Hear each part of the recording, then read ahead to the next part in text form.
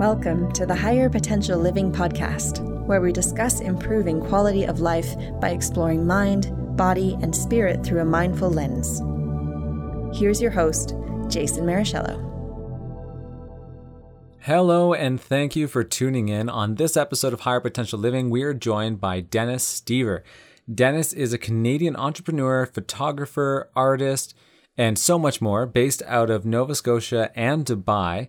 Dennis has traveled all around the world with his different life ventures, which gives him a perfect skill set for the travel company he co-founded almost 5 years ago. This company, of course, since then has helped to further expose Dennis to different cultures and traditions from all around the world. In this episode, we talk about how the experience of travel, living and spending time with different peoples can really be such a powerful tool to understanding how different people live their lives, and it can help us appreciate what we also have at our own doorstep. Taking those moments, taking more of those pauses in our day to look around and really just appreciate what we have. I hope you enjoy this episode. Thank you so much for listening.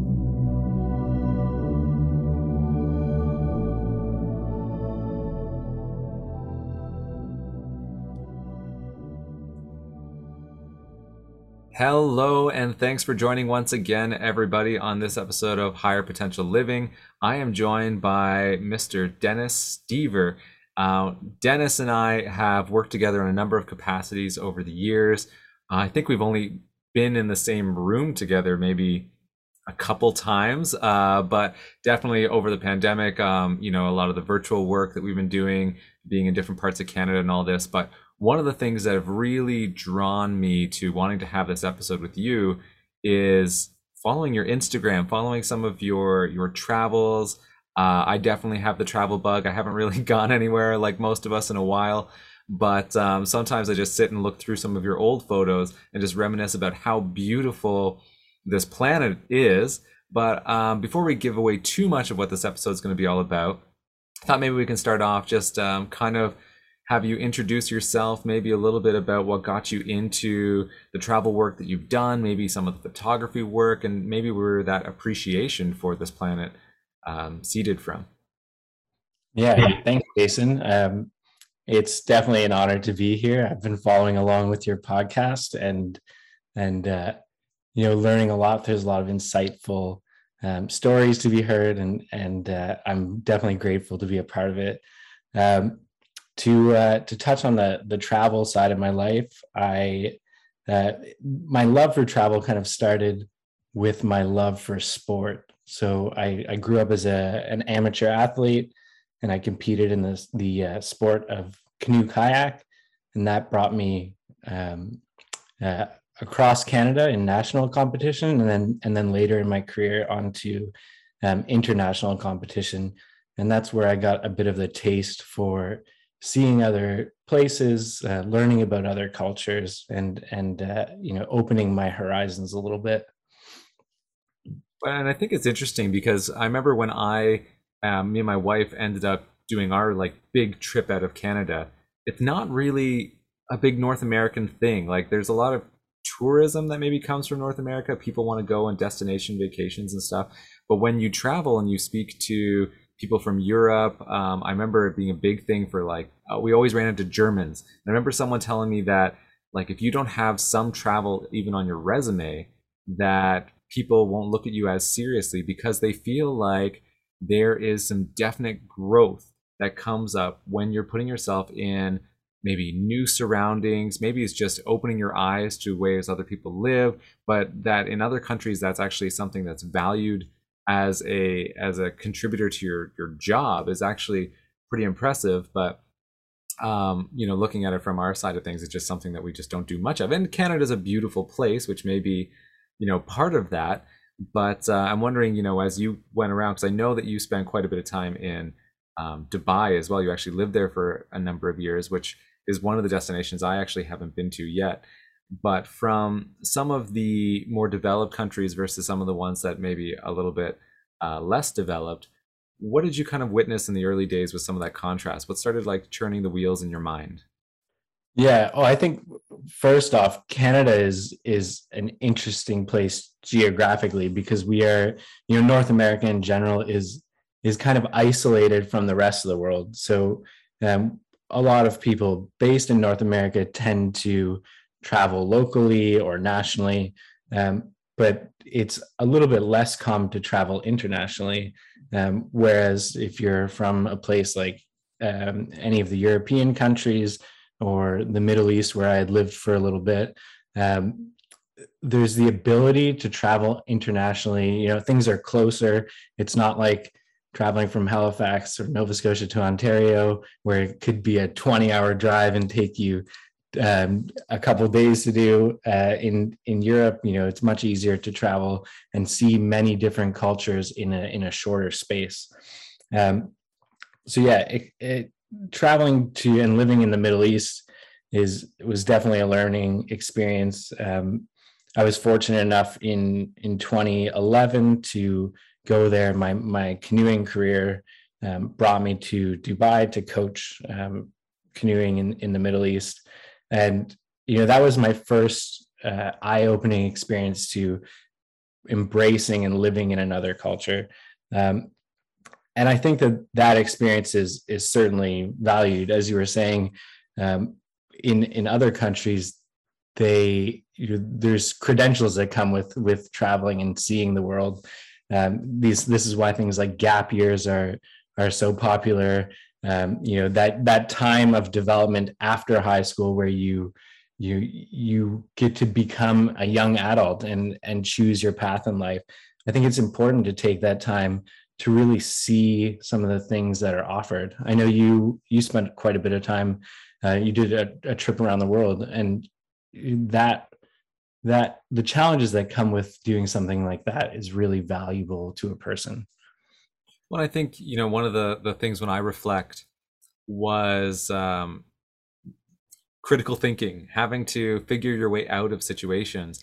And, the internet, when we started traveling and stuff like that, there was a lot of things that just weren't to where they are now. Not a lot of these apps and all of this kind of stuff too on smart devices. So, my wife and I, we did some woofing around the world, and we had a big thick book that we had to carry with us with people's addresses in it, descriptions and all this kind of stuff, and to have like hard copy and realize that this might be out of date. And so you show up somewhere and like, okay, well, they're not here, so I guess we need to find somewhere to pitch a tent, and like having to adjust and adapt on the fly. This isn't even getting into like exploring and realizing different cultures. This is just like when you put yourself outside of your comfort zone.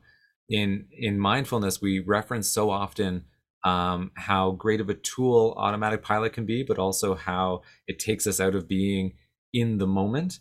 But when you're constantly on new turf in new territory, you are so mindful so much of the time, because you need to be, because you don't have an automatic pilot when you're driving on the other side of the road. You don't have an automatic pilot when you're I don't know, in a culture where you're trying to find food but everyone's speaking a different language. You need to learn to adapt. And I think that's so valuable. And from the cultural side of things too, recognizing that maybe the way that you've done things is a way that works in where you come from, but there's other ways to live life. I remember being in India and really understanding the way that we have such differences. And one of the big things was that there's a lot of difference in the way that we communicate between men and women. So I remember my wife was taking her yoga teacher training, and for the first few days, her guru, the person who was going to be her teacher, didn't even feel comfortable speaking to her. And Lauren, my wife, was the first white woman that he had ever taught as well. So he felt a little bit unsure about that. So he'd be talking to her, but looking directly at me and making eye contact with me. And just thinking like, man, what a difference in some of these guys. Like in North America, he probably would have been flirting with her or something like that.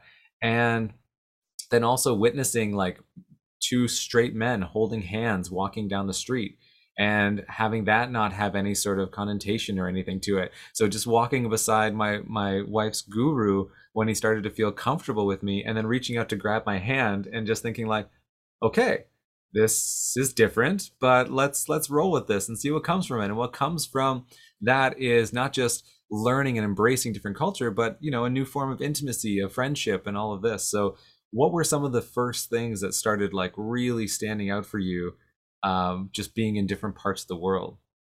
Was it like landscape? Was it people? Was it what jumped out for you?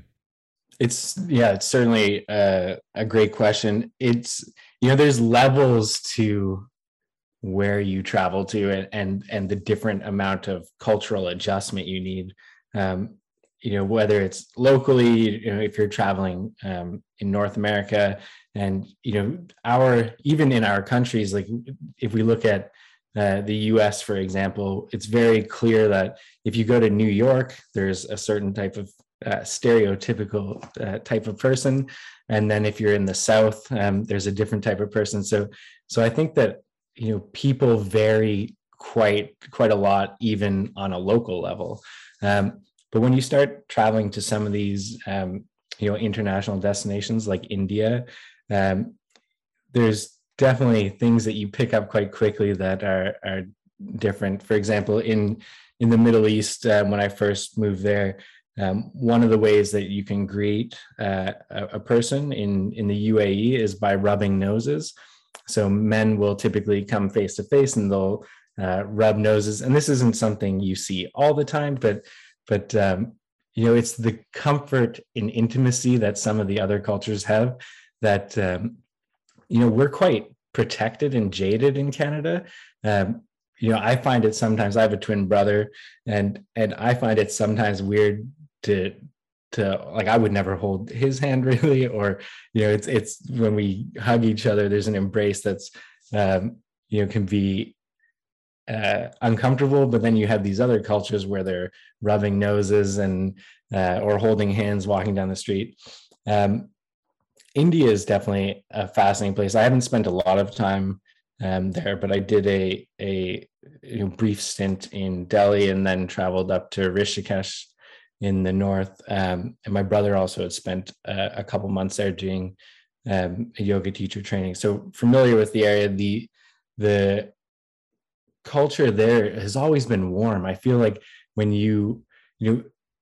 there's some places that you go where people will absolutely go to their way to do anything for you, and there's this comfort. And I think when people think about traveling, the culture shock might be something that they're uncertain about, or that they get nervous about. But anywhere I've been, I feel like people are genuinely more than happy to help you. And if you look lost, anyone that's a local, like 99% of the time, it's likely that people are going to guide you. And that's really given me a lot of faith in humanity. And like if you spend a lot of time looking at the news, you see a highlight reel of all the worst things about the world. And I think that when you take time to travel and visit other places and talk to people from other places, you learn a lot about the culture, you learn a lot about people, and you see all the good things in people. Mm-hmm. I remember at one point in time, we spent a few months in Thailand, and during the time that we were there, there was a bit of a political, we'll call it a little bit of an uprising happening at the time. And my wife and I, we were right in Bangkok, Khao San Road, for those that know the area. And there was a bit of a divide going on between the royal family, the police, the military, the upper class, the lower class. And we had no idea this was even happening when we were there at first. And all of a sudden we started getting all these phone calls, all these text messages, emails from our family saying like, are you guys okay? Is everything fine? And earlier that day we had been walking around the street and we saw that there was a big crowd of people, and we're like, oh, maybe it's a parade. We have no idea what's happening. So we walk our way into it, and there's someone up on a stage, and they're speaking in a language we don't understand, and they're yelling, and everyone's cheering. And so we're just getting into the vibe of the whole thing, and like we're cheering along too, no idea what we're cheering for. And then some of the locals were just like, maybe it's time that you go back to your room. And like, it's so sweet, so nice, so kind. And then we go back to our room. This is where we find out we have all these messages and everything. And we turned on the news, and the news made this whole situation to be so extreme. Like they showed one person down on the ground with like a bloody knee and all this kind of stuff, which I'm pretty sure I'd just seen them trip over a curb. It had nothing to do with any, like political, anyone pushing, anything like that. And we're looking out the window, seeing the exact same thing that the news was covering. And it was incredible to see how different that picture was painted. And I think that is a bit of the problem, kind of like you touched on. When we're basing our view of these different cultures, we're basing our view of the world strictly through the eye of the media. Now, I was planning on saving this until we got further in, but I feel like it's something we should touch on now. But I remember talking to you about one of the ideas that you got while you were in Africa with your camera, because we haven't really got into your photography either.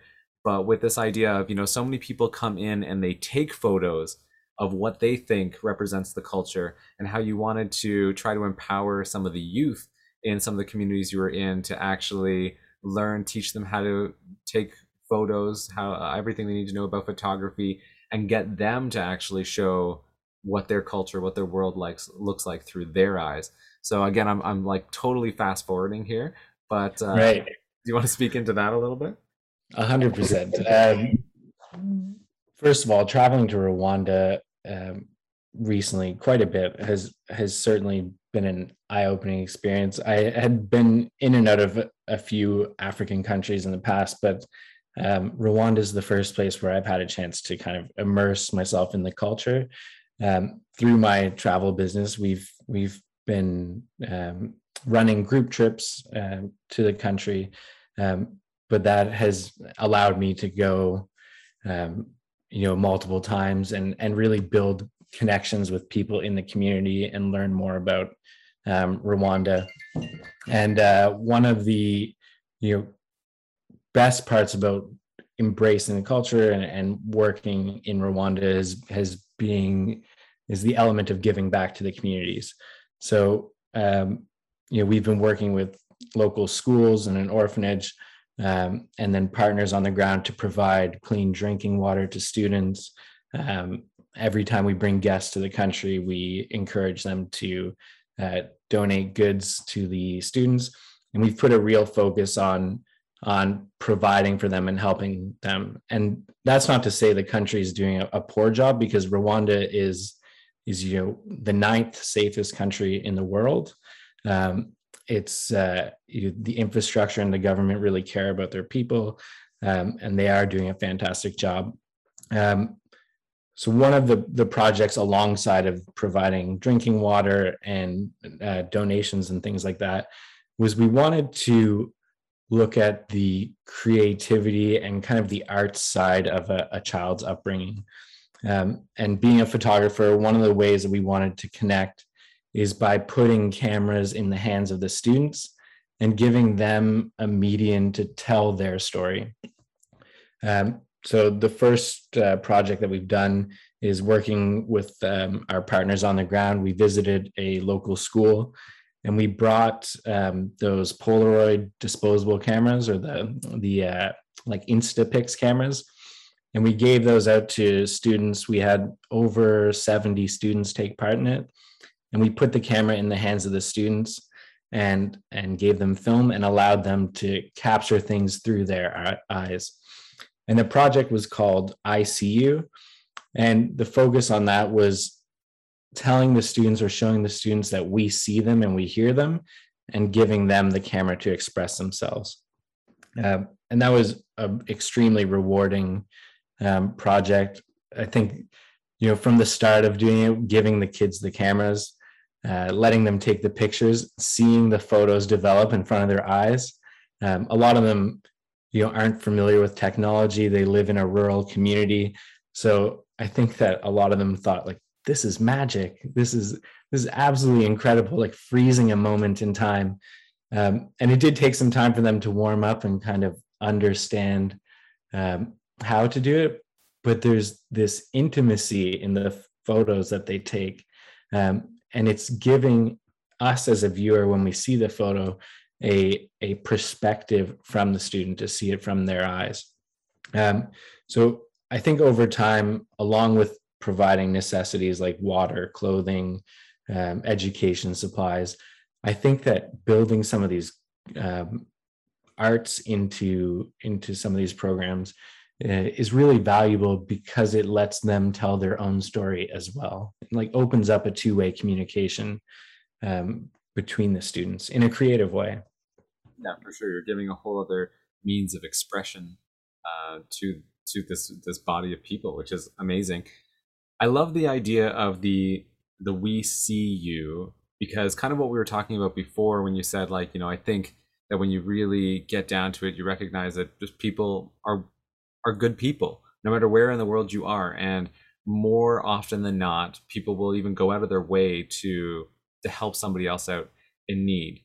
And I think one of the big things that it takes for us to reach that point is recognizing that people come from different cultures. That whole thing of rubbing noses and everything. If you come to, again, we use the example of Canada being such a diverse country, but even though we are diverse in who's come here, we're not necessarily always so diverse in how accepting we are of the cultures that they bring into Canada. So you'd get someone, and I've had this experience where you have someone who's from the Middle East, and you think like, this person is a close talker, or they like, they're coming up to you and you're doing that first embrace and they grab the back of your neck, and they maybe not, rubbing noses with you, but they're holding your face inches away from their face. And, things have often been different now with the pandemic going on, but this is going back even years.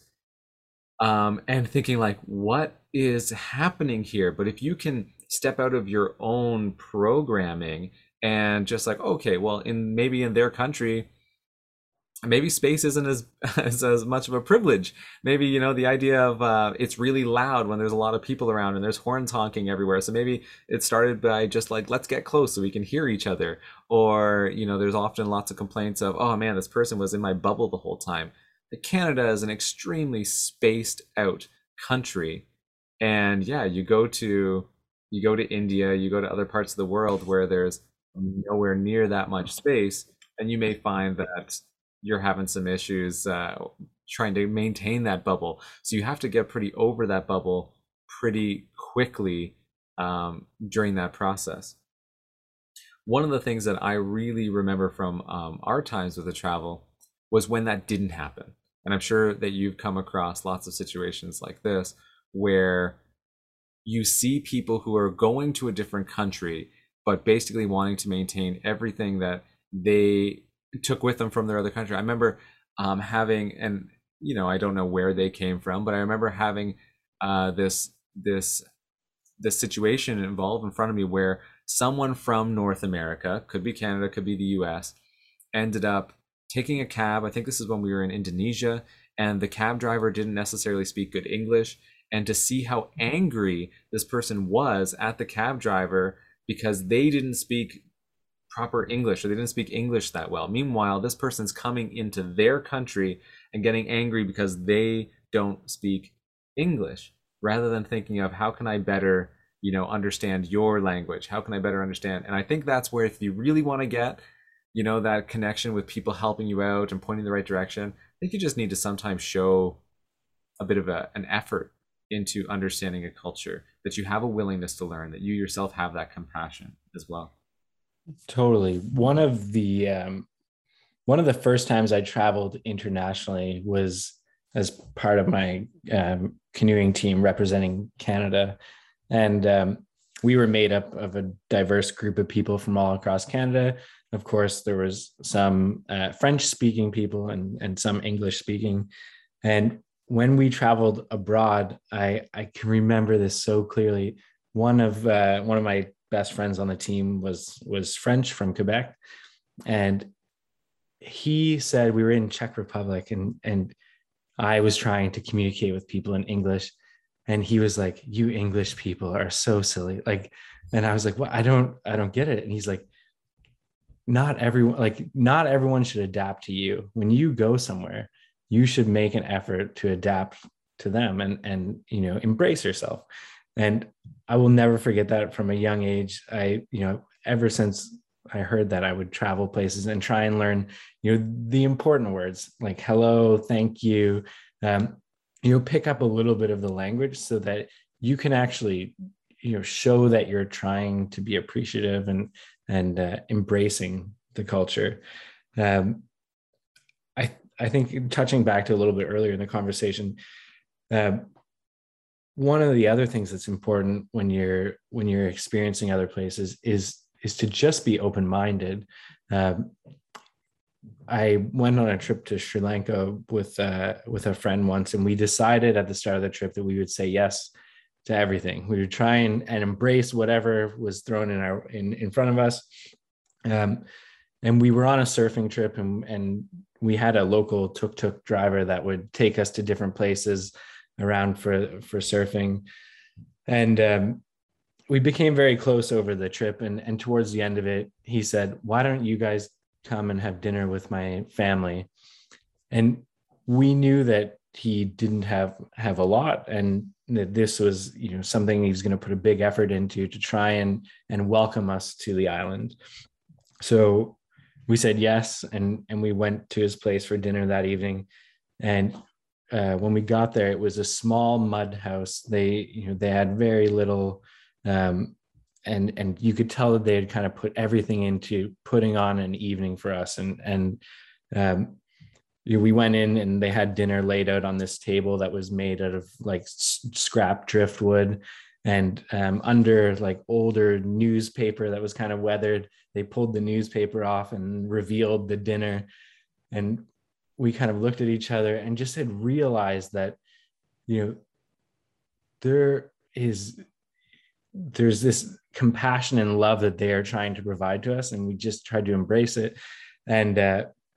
And it was one of the best meals. The food was actually brilliant, but the hospitality and the way that they, appreciated us saying yes and coming and kind of taking a risk to go and spend some time with them. It was this really intimate experience. And, our tuk-tuk driver, he brought like his family, his parents had come down from their place. They had cousins there, and it was this big get together and feast. And it was one of the greatest moments that, traveling has provided for me. Yeah, I was getting all like the feels when you were telling that story. I remember one of the most powerful moments that we had, my wife and I, when we were traveling. We spent some time trekking through Nepal, and some of the places, some of the villages that we reached had no roads going to them. It took, a day or two, depending on how fit you were, just to get to the village from like the nearest road where you could get a bus or something to drop you off and then start trekking up. So the same thing, they didn't have a whole lot. And these were probably some of, I guess if we had to look at it monetarily, some of the poorest people I had ever seen. And it was so cute. I remember we were staying in this tea house with this family, and they had made a menu for what would be for dinner, because they were, trying to adopt this, what they thought these white people would want to see. So they made a menu, and it was on some scrap paper, and there were two items on it. It was morning glory, and I can't remember what the other thing was, but there was just these two options on this menu. And so my wife and I were trying to be as respectful as possible. I said, "Oh, thank you so much. Yeah, okay, I guess we'll take this. We'll take the morning glory." And they just like looked at each other with this like look of panic. And then they brought in the daughter, who spoke a little bit of English, and she explained like she had to apologize. The morning glory crop hadn't actually come up well that year, and they didn't have, any, and yet it was one of the options on the menu. So like, "Oh no, that's fine, we'll go with whatever the other thing was," which I think was like steamed rice with some other collard greens or something. And they're like, no, you know what, just can you wait 5 minutes? And we're like, whatever you need. And they went to like the next peak of the mountain, where I guess it got a little bit better sun or something, and their morning glory grew well. And they ended up talking to them, saying that they had these visitors, and now these other people are contributing to this meal that we were having. They got their morning glory, they came down, they cooked the whole thing, and then we ended up getting this meal. And now we feel awful. We would have eaten anything, but again, there's something that they were also getting out of being able to provide this, and like, bringing the neighbors in now with the morning glory, and we're all having this feast. And it was like you say, it was a simple meal, but everything that went into it also just so greatly contributed to like the taste, the flavors, the nurturing, the nourishment that goes beyond just the vitamins that were in that food. And I think it's so powerful. And one of the biggest takeaways also from that village, sun coming up in the morning, beautiful sunrise hitting on the Himalayan mountains. And my wife and I, of course, were there almost in tears watching this beautiful sight. And yet at the same time, these people who grew up, probably saw the same sunrise every morning, were also right there with us. They were still standing there watching it come up and appreciating it with just about as much appreciation as my wife and I. And, you know, it made me reflect on how much beauty we walk past on a daily basis. Again, Canada is an amazing place. But even if you're not in Canada, just in your own life, think about how many things that you see that the first time you saw it, or things that you taste and the first time you tasted it, or things that you've listened to, you thought, this is incredible, this is the most amazing thing ever. But we get so complacent, we take things for granted, and there's this, you know, this ongoing like it's not good enough, or it's perfect and now I need something more, and now I need something more, and I need something more. And I think sometimes that's what travel can allow you to shake yourself out of, when you see something so new, so different, when you smell different air and all of this kind of stuff. And yeah, I think that was kind of the inspiration for this podcast, really, when I thought about reaching out to you, was, you know, to touch on that idea that there's beauty all around us. Travel's fantastic because it can shake us out of our automatic pilot, but beauty's all around us, and every different form of living is beautiful in and of itself, and not to push our agenda on other people and their ideas. Totally. When one of the catalysts as well for my travel was, you know, I was a photographer. I wanted to get out. I specialized or focused on landscape photography. It was about seeing beautiful places, and certainly for the first few years when I was traveling to other countries to take photos, it was almost like I had a list of shots ready. You know, go to this beautiful place, take this photo, go here, see this thing, and then move on to the next one. And you know, after a while, I kind of realized, like, racing to these different beautiful places to take photos, you really miss out on the beauty of visiting a country and experiencing it. So I kind of changed my mentality a little bit after that initial rush, and started focusing on the culture, the intimacy. One of my favorite shots that I had ever taken was I was standing in an alleyway in Sri Lanka again, and I was walking up from the beach from sunset. I had taken the photos that I wanted, and I walked past an older sister and a younger sister, and they were walking down back to the beach. And I turned around, and I just, as they walked towards the beach, I turned my camera and snapped a photo of them. And the way that the photo, you know, I didn't think much of it, and I went back and later on looked at the photos from the day, and the older sister was walking, holding hands with her younger sister, and the younger sister was like turned facing her, looking up at her, and her leg was kind of like kicked up, and she was like, it looked like there was so much love for one another. And it's this moment that made me think, like, you know, I rushed down to the beach to capture the sunset and thought that that was the beauty of the moment. And the local people who were heading down also to, you know, watch the sunset, but shifting my focus away from, you know, the thing that everyone kind of sees, and then the beauty of the moment, is really kind of a metaphor for what travel is. Mm-hmm. So you could race around and try and take in all the sights and go to the beautiful places, but the beauty is really in the intimacy of these moments, and feeling uncomfortable, and, you know, going through the challenges of you know, leaving your home and heading out and being embracing the experiences that are out there. When you're touching on something too about, you know, like taking yourself a little outside your comfort zone, like this, because there's a lot of travel that happens where you leave somewhere like North America or Dubai, and then you go to a resort that's going to have food that you're used to eating from the country that you're used to coming from, or hearing music, people speaking the language that you're used to.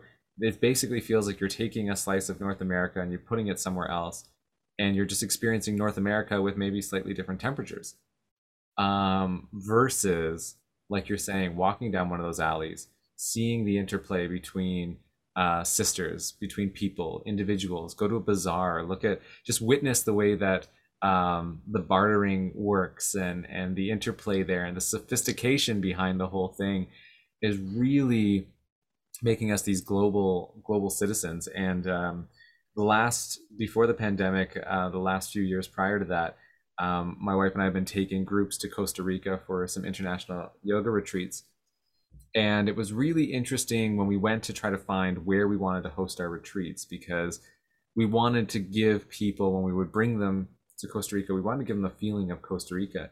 And yet this country, it's really interesting the way the dynamic is over there, because it's almost like there's this big divide. If you go to the grocery store, the price of food is almost the same that you'd find here, if not more expensive for certain things. If you go to try to find accommodations, again, it's like the prices that you would pay here, which was so different than if you go to like Thailand or something like that. You could feed yourself off of 50 cents or something. But you go down there and it was very different. And yet the local people were still, like, the wages that they were getting were such that there's no way they could afford going to the grocery store. There's no way that they could afford, going and staying in those accommodations that we were staying in. And I ended up speaking to some of the Ticos, some of the locals, and having them explain this whole thing of we didn't know that we were poor until white people told us that we were poor. And there's this, dynamic of people with some extra wealth going into some of these countries and setting up these giant mansions because labor is so cheap. So they think it's such a great thing to just throw all this money at these groups of people, and they'll build this elaborate place. And then those people that built that house are going back to their tiny homes that are made out of, driftwood, corrugated steel, like this kind of stuff. And they have to live off the land. They can't afford the stuff in the grocery store. So they're having to grow their food, or their cousin has a banana plantation, or, some other fruit or something. So they're just bartering back and forth. And it really working in that country, and especially because it was working in that country. Now, this is the first time that I've been hiring drivers and stuff like that. Really opened my eyes to how can we start to really not just have them work for us, but really work with them. So we got in touch with some different organizations that are helping to provide jobs for people through tree planting, through reforesting, and it just opened my eyes to a whole different way of visiting places and seeing the world. And I think it's worth noting that the travel company that you have, which is the TJD, which I want to get into a little bit about how that formed, but it specializes in luxury retreats, travel. What would you call it? Yeah, so TJD was formed by my partner Michelle and I. And we're predominantly based in Dubai, but then I'm in between Canada as well. And we specialize in the Nordic destinations. So, Scandinavian countries are some of the highest rated financially in the world, and happiness and things like that. So we didn't experience a lot of challenges like you experienced in Costa Rica. However, during the pandemic, we shifted and added Rwanda to one of our destinations as a luxury travel destination. And, Rwanda's history is some would say troubled, I guess. A lot of people recognize Rwanda as a place where the genocide occurred in 1994, and over 1 million people lost their lives in internal conflict. And to see how far that country's come today, but also still how far some of the rural communities need to come, is there's always challenge. And when you look at the disparity, when you go to Costa Rica and you go to the grocery store, and the tourists drive inflation, which makes it, challenging to live in that country as a local. How do you prevent that from happening in some of these other places, or how do you reverse that? And I don't have the answer to that myself, but I think that I've always been a person that says or feels like you should do good wherever you go. So, for example, in Rwanda, we work with local partners on the ground, and we empower the people there to, support their businesses and lift them up as well. So I think that, there's a number of challenges that come when you as a tourist visit a place for a temporary amount of time, and what the lasting impact is in that destination. Rwanda, for example, they have the endangered mountain gorillas, which is the main tourist draw for the region. And one of the reasons we chose Rwanda as a destination, as opposed to some of the neighboring countries like Uganda or Congo, is Rwanda has taken a sustainable approach to tourism. So they know that they have 600 endangered mountain gorillas, and that is a tourism draw for their country. So what they've done to prevent over tourism is they've made the price of permits to visit the mountain gorillas quite expensive. But a large portion of those permits go directly back into the community. So if you want to go as a guest to trek and see the mountain gorillas, it's $1,500 as a permit. And part of that money goes back into the community. So they support over 400 local community programs with that income. And then also it goes to the staff. So they've trained would-be poachers and people from the community. They've trained them to become guides and protectors of the gorillas. So if you look at our impact as tourists in other destinations, I think you need to be a conscientious person or a conscientious tourist when you travel and visit a location, and think about the impact that you make when you go there. I think you're touching on something that's really powerful, which is, where, because tourism is there, is people have a fascination for, what's outside their norm. And yet, if you look to see where the money that you're putting into these kinds of things is going, that can trickle through to such big impact. Like I know when we were in Thailand, we really wanted to go and see some elephants. We wanted to see some Asian elephants. And there are, you are like bombarded with tours and people walking right up to you trying to sell you these packages of these river walks with these elephants and all of this kind of stuff. And when we started looking into it, seeing the difference between, okay, well, how are the elephants housed? Where do they come from? And, how did this whole thing transpire? Where are they when they're not doing the tours and all of this kind of stuff?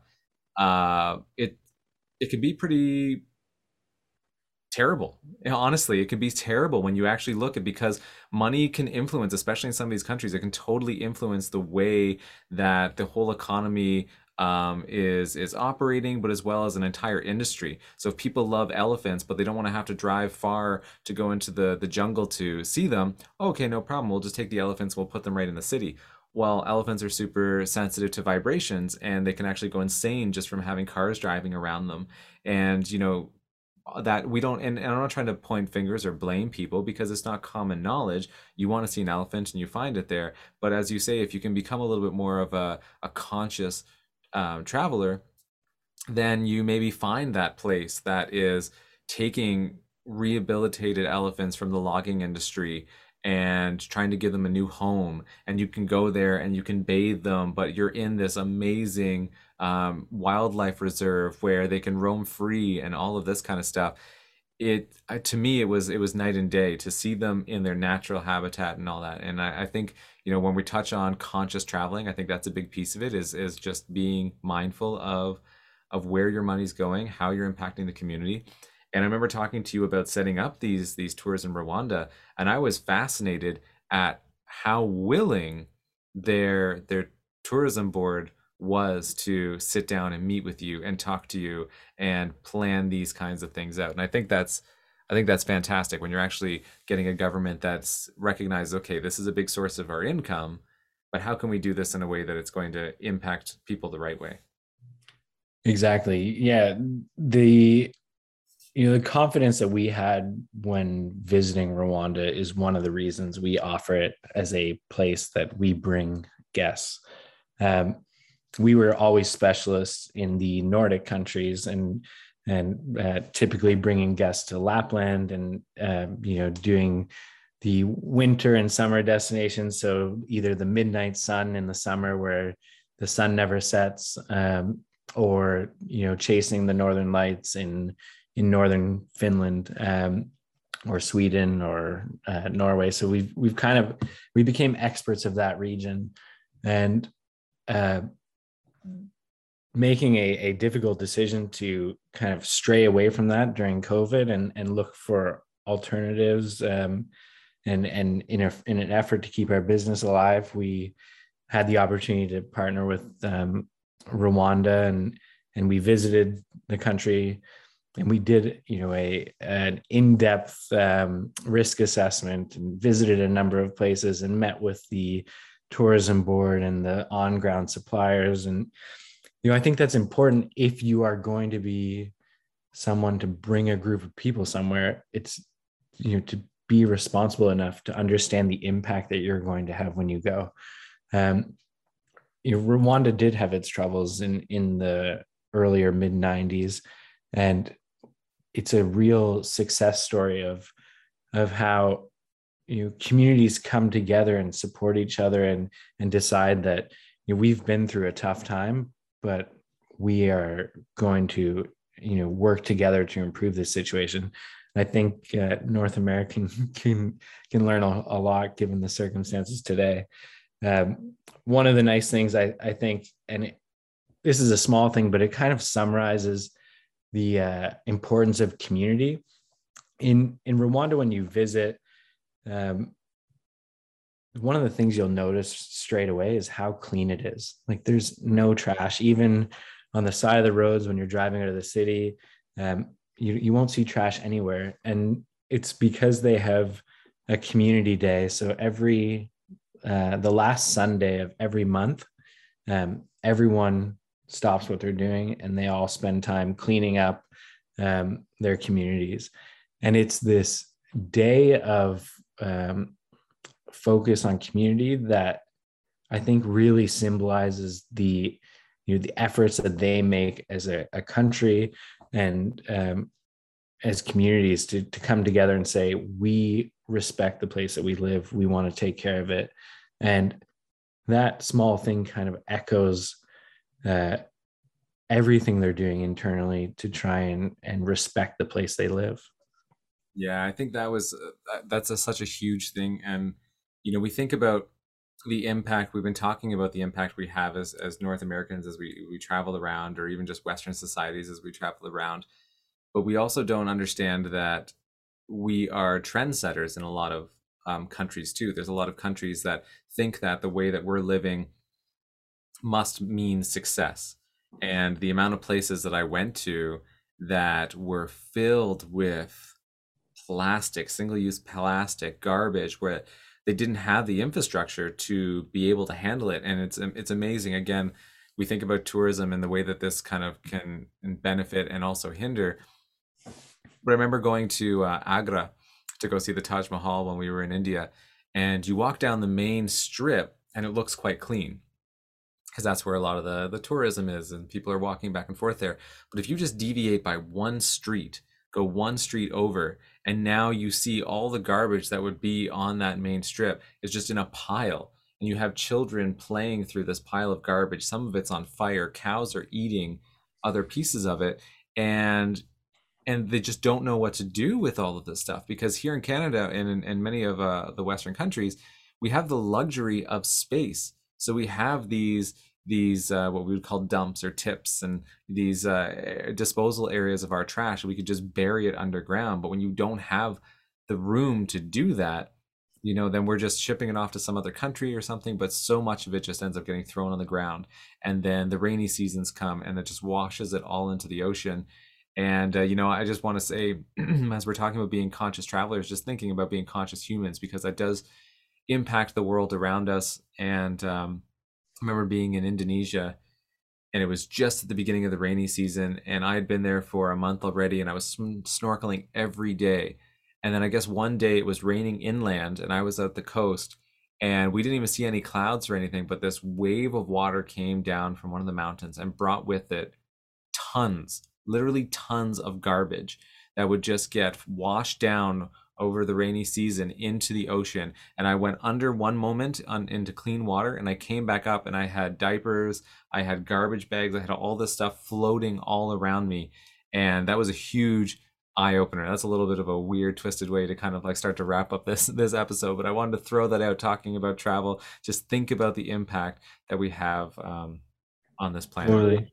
I'll just add that in Rwanda they have also banned single-use plastic, so they'll remove them from you at the airport when you enter. So there is hope that some of these countries might implement laws like this, which do make a drastic difference in the quality of life everywhere. Like this stuff should be and all around. Couldn't agree with you more. Now, being mindful of the time, I want to give people the opportunity to find you, to find your website. So first of all, what's your handle on Instagram? Because I think people need to check out some of these photos that you've put up because they're remarkable. Yes, thank you. At Dennis Stever on Instagram, DennisStever. Amazing. And then if we want to find TJD, check it out, see what you're up to, because I know you've been using the pandemic wisely to try to like plan ahead, think of what people are going to want to do when the world opens back up. But how do we find that? Yeah, exactly. So our website, www.travelwithtjd.com, or you can check out the link in my bio on Instagram as well. Amazing. Dennis, thank you so much for being a part of this with me today. Hopefully we can travel together one day again. We've only been in person like twice, but I feel a great connection with you. So hopefully we can make that a thing. Thank you so much. Thanks, Jason. I appreciate it. Have a good one.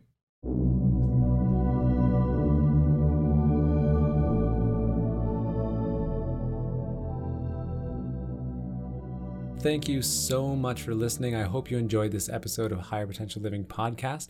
If you would like to learn more about Higher Potential Living and the services we offer, please visit www.higherpotentialliving.com. We offer different online courses, in-person courses, mindfulness and meditation retreats, and we have a variety of different coaches that are there to help you with anything that you might be going through. So please check us out. You can also help support the work we do by subscribing to this podcast anywhere you're listening, and of course, sharing it and telling your friends all about it. Thank you so much and have a great day.